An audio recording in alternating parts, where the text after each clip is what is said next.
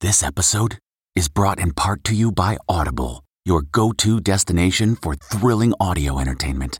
Whether you're looking for a hair-raising experience to enjoy while you're on the move or eager to dive into sinister and shocking tales, Audible has an exclusive collection of thrillers from best-selling authors that will keep you on the edge of your seat.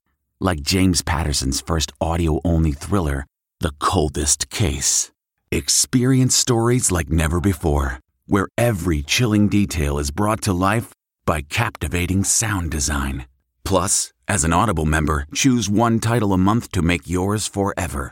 And now, new members can try Audible free for 30 days. Just visit audible.com/WonderyPod or text WonderyPod to 500-500. That's audible.com/WonderyPod or text WonderyPod to 500-500. On the road to 2020, a new CBS News Battleground Tracker poll looks at potential voters in 18 states. The first CBS News Battleground Tracker poll of the 2020 campaign focuses on the Democrats who want to replace him. Other polling let's data get is to causing turmoil where the race within stands the right now. Our CBS News Battleground Tracker focuses on the 18 early Democratic caucus and primary contests. Do you have a 25-year-old computer, a 25-year-old television? I'm wagering you don't, since you're listening to a podcast. I'm wagering that most of the technology you use today is not the same that it was, say, 25 years ago. So why should your polling be the same way that it was 25 years ago? We're going to tackle that on the podcast and tell you how the CBS News Battleground Tracker works. We're also going to dig into the best way to measure the politics you see today, the 2020 Democratic primaries in particular, and talk to you about how newer techniques for polling can bring you a fuller picture of what is really going on. Welcome to the podcast. In this episode of Where Did You Get This Number? I am Anthony Salvanto, Elections Director at CBS News, here with my colleague, Kabir Khanna. Kabir, welcome. Thank you, Anthony. Good to be with you. Thanks. And so, look, this is a story for listeners out there who hopefully have followed our polling, followed the Battleground Tracker a little bit, of where you and I looking at the Democratic nomination process and trying to think of a way to better match the polling to what's really going on. I mean, one of the things that you and I have been thinking about really for a while now is how do we update the poll so that it matches that delegate fight that we know. We heard the top of the podcast, those sounds from the conventions. Ultimately, those will come out next summer. How do we match the polling to what's really going to happen at that convention? That's exactly right. Political junkies know that the Democratic nomination is won and lost on delegates. So we're trying to follow this race in the terms that it's won and lost on. The candidates right now are competing for delegates across the early states and eventually across the country. Yeah, and you know, what's happened over the years, and this story really, if we back it up all the way, say, a generation ago to the 1970s, really comes out of the Democratic Party has been trying to give voters more of a direct say in what happens at that convention. You know, like you mentioned, political junkies, they know the old story of what they called the smoke-filled rooms, you know, where the party bosses at the conventions, we're talking about in the 1940s, 1950s, and the 60s, used to get together and basically cobble together a coalition and go, okay, this is who we're going to nominate for president. And then in the 70s, that started to change, a more direct election of delegates. So the delegates would go to the convention having been won or lost in the primaries, right? Yeah, that's right. The idea was to give ordinary voters more of a voice in the process. And even since 2016, there have been some changes in the process. So there were some concerns in 2016 that superdelegates, which consist of party leaders, among other people, had too much of a say in the process. So this year, superdelegates won't have any say on the first ballot at the convention. Right. So all the delegates on that first ballot at the convention are going to be won, essentially, in these party primaries. Right, determined by the voters. And so we were thinking, okay, it's even more important than ever to do polling such that we reflect how those delegates are going to get won and lost because they have so much more power now at the convention. So, you know, what we started to do with the Battleground Tracker then was figure out, okay, first of all, we know there isn't a national primary. We know we're going state to state. Everybody knows the states, Iowa, New Hampshire, South Carolina, right? Those are the ones that go first. Nevada, of course. But so many of the polls out there just give you a national number. Right. Yeah, we're trying to do things a little bit differently. And sometimes looking at national polls, while informative, can be misleading. We saw this in the general election of 2016 with the Electoral College. The national polls were actually quite accurate, but what mattered was going state to state and seeing which candidate had the potential to pick up more Electoral College votes. So similarly here, we're going state by state, but it's even more complicated than that because we really need to go district by district. Because of the way that... Wait. Okay. Alan Pang, our producer, everybody. Okay, Alan, what's up? Hey, Anthony, after the last poll, you actually got a lot of questions on Twitter, and I was kind of confused too, as in, why are you guys estimating delegates so early? Okay, that's. I'm glad for that question, and thank you. What we're trying to do is, first let me tell you what we're not trying to do. We are not predicting the outcome at next year's convention. What we're trying to do is explain to people how this process works and show people how current vote preferences would really translate into delegates right now so that it starts to reinforce this idea that the campaigns are ultimately chasing delegates and chasing them in these specific subregions. It's meant to be an explainer, not a predictor. Oh, okay. I got it. Is that good enough? That makes it for me. Is that good enough?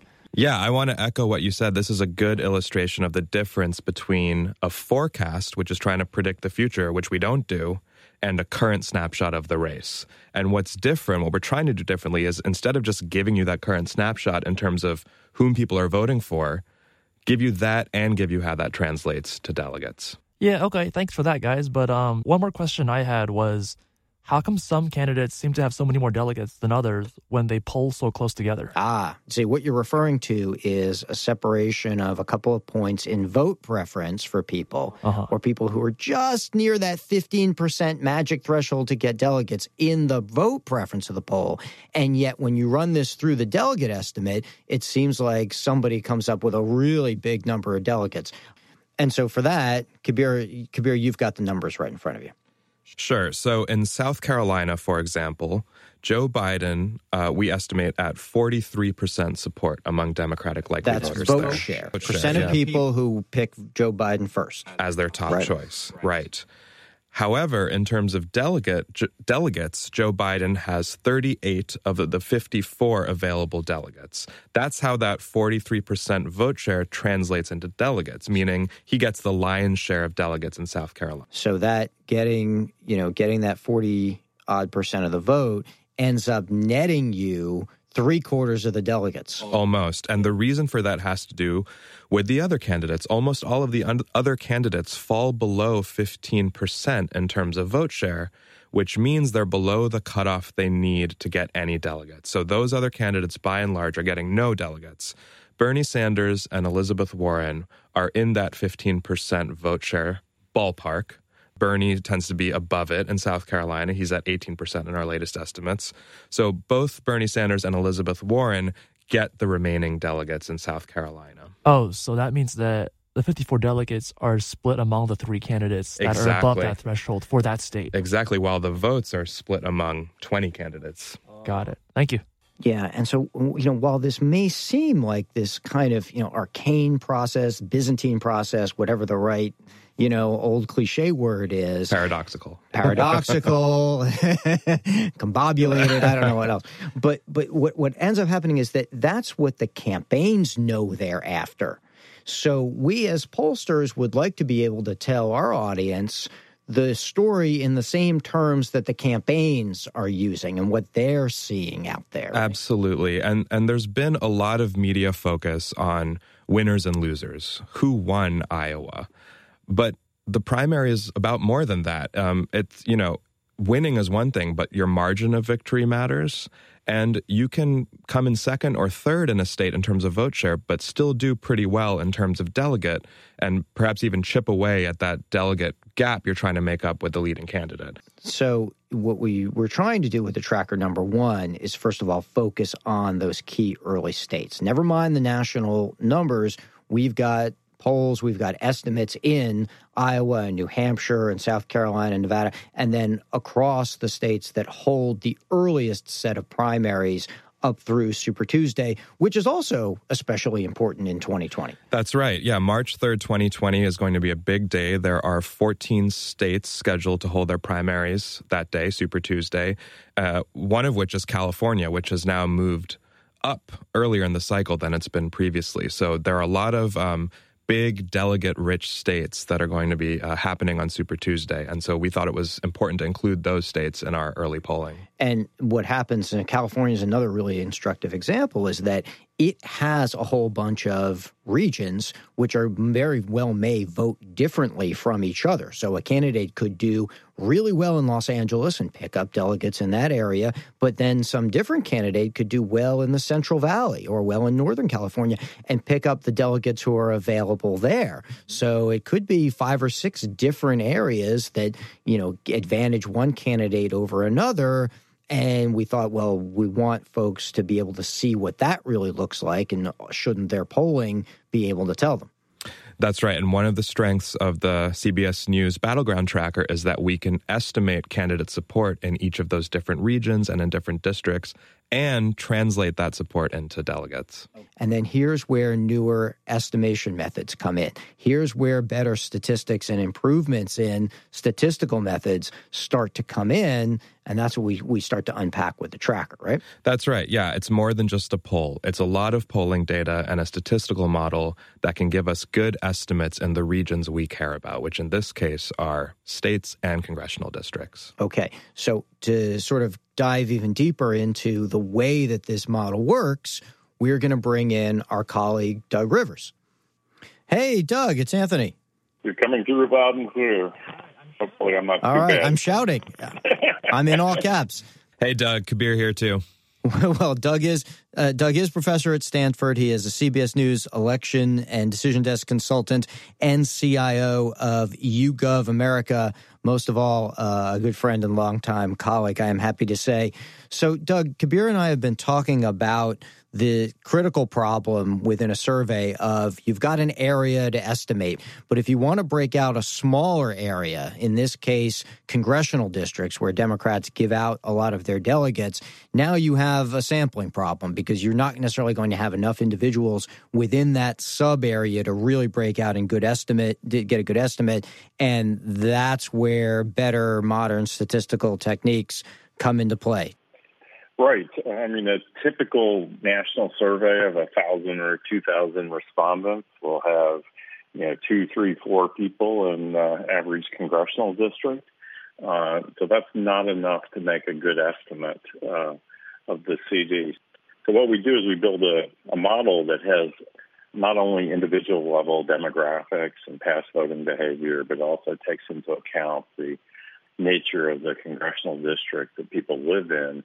And it produces quite good estimates, enough to make what we think are much better delegate estimates. We know something about that congressional district in the first place, and we can use what's going on, what we know about it, to figure out what's going on there, right? Right. We take a data set that doesn't have a lot of interviews in individual congressional districts. It can sometimes be, in the single digits. And we take the demographics of the voters, how they voted in past elections, and combine that with data about the district, and combine all that into a model, so-called multi-level regression model, that combines both individual and district-level data to make really good estimates of what the vote split is going to be in the CD. So, Doug, when you say multi-level, let me unpack that with you for a second.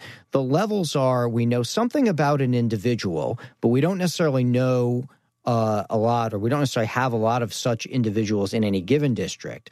But we do know what's going on with individuals just like them all over the place in different congressional districts, in different states, et cetera, that we can use to inform what's happening to those individuals. And we also know something about the place in which they live, and you combine all of that together. That's what we mean by multi-level, right? Yes. I mean, for example, we have how they voted in the past. And in some states, Clinton voters are switching to Warren, and in other cases, they're switching to, say, Biden. And it's the combination of the type of the voter and the nature of the place they live that gives us a better estimate rather than assuming that all voters move uniformly. So, for example, if white working class voters are going for Biden or going for Sanders in any given district, we can get a better estimate of the extent of that if we look at how they're behaving in other congressional districts. And we also have the voter files, which tell us how many such people there are in any given district, so that then we can add that up and figure out what the impact of those votes really are in any given district, right? Yeah, the voter file gives you very detailed data down to precincts even about the demographics of voters and who's actually voting, which helps make better estimates. Yeah. So give me some examples of where you've seen this kind of technique in the MRP, the multi-level regression with post-stratification. Give me some examples of where that's worked before or been employed before. This isn't something we're just breaking out for 2020. Yeah, we've been teaching people how to say multi-level regression and post-stratification. But the biggest hit for us was in the 2017 UK general election, where you had to predict the vote in 650 parliamentary constituencies. And the national level poll showed that Theresa May was going to win a victory by 20 points. And we predicted that the Tories would lose their majority, which led to the current situation in the UK. With you guys in 2018, we predicted the outcomes of 435 congressional elections, and the error was about 4 points on average in a congressional district, which enabled us to give a pretty accurate estimate of what the outcome was going to be in terms of control of the House. So for everybody tuning in, listening to find out how the Battleground Tracker works, that is as detailed and as rich an explanation as you are likely to find anywhere. Doug Rivers from Stanford, from YouGov, and CBS. Thank you, Doug. Really appreciate the time. Thanks, Anthony. Thanks, Doug. Okay, so that's... I was going to say in a nutshell, but it's a long description of what's going on behind the scenes in the CBS News Battleground Tracker. And what we're going to do going forward is not just look at how these candidate patterns move, but then how they would affect the possible delegate shifts. And I think one of the things that'll be really interesting to watch, Kabir, is whether or not any candidate emerges as having particular support in a region. Maybe one candidate starts to do better in cities, one starts to do better in rural areas. And that's a place where this model could really, really start to illustrate some differences. Definitely. We're keeping a close eye on that. As an example, Joe Biden is currently doing very well with Black Democratic voters, and that translates to a lot of delegates getting picked up in southern states, right, for example. Right. And so if they have a key constituency and where that constituency lives, right? Absolutely. So, yeah, I mean, that's what the snapshots we've taken have shown us thus far, and we'll keep an eye on it and see how things unfold in the coming months. Right. And obviously, this, like I said, the candidates know and their campaigns know where not only the delegates are, but where they can have particular strengths or weaknesses. And when you start to see candidates going around the country and picking areas where to go, not just in Iowa, but a place in Iowa, not just in, say, Nevada, but maybe an area of Nevada, what the savvy poll consumer and maybe somebody watching the tracker will know is maybe why they've chosen that place. Absolutely. And maybe they're figuring out we do well in this particular area and there's delegates to be had. So that's where we are. Looking towards the future a little bit, but there will be more. Kabir Khanna, my colleague, great to have you here. Great to be with you. Thanks for having me. And for everybody out there, as always, thank you for listening. And as Alan mentioned, we will take questions. At us on Twitter. Where did you get this number? Follow us on Twitter. If you've liked the podcast, please rate us and subscribe wherever you get your podcast. For everybody at CBS Radio, my thanks in particular to Alan Pang for pulling this all together, as always. And thank you for listening. Talk to you next week.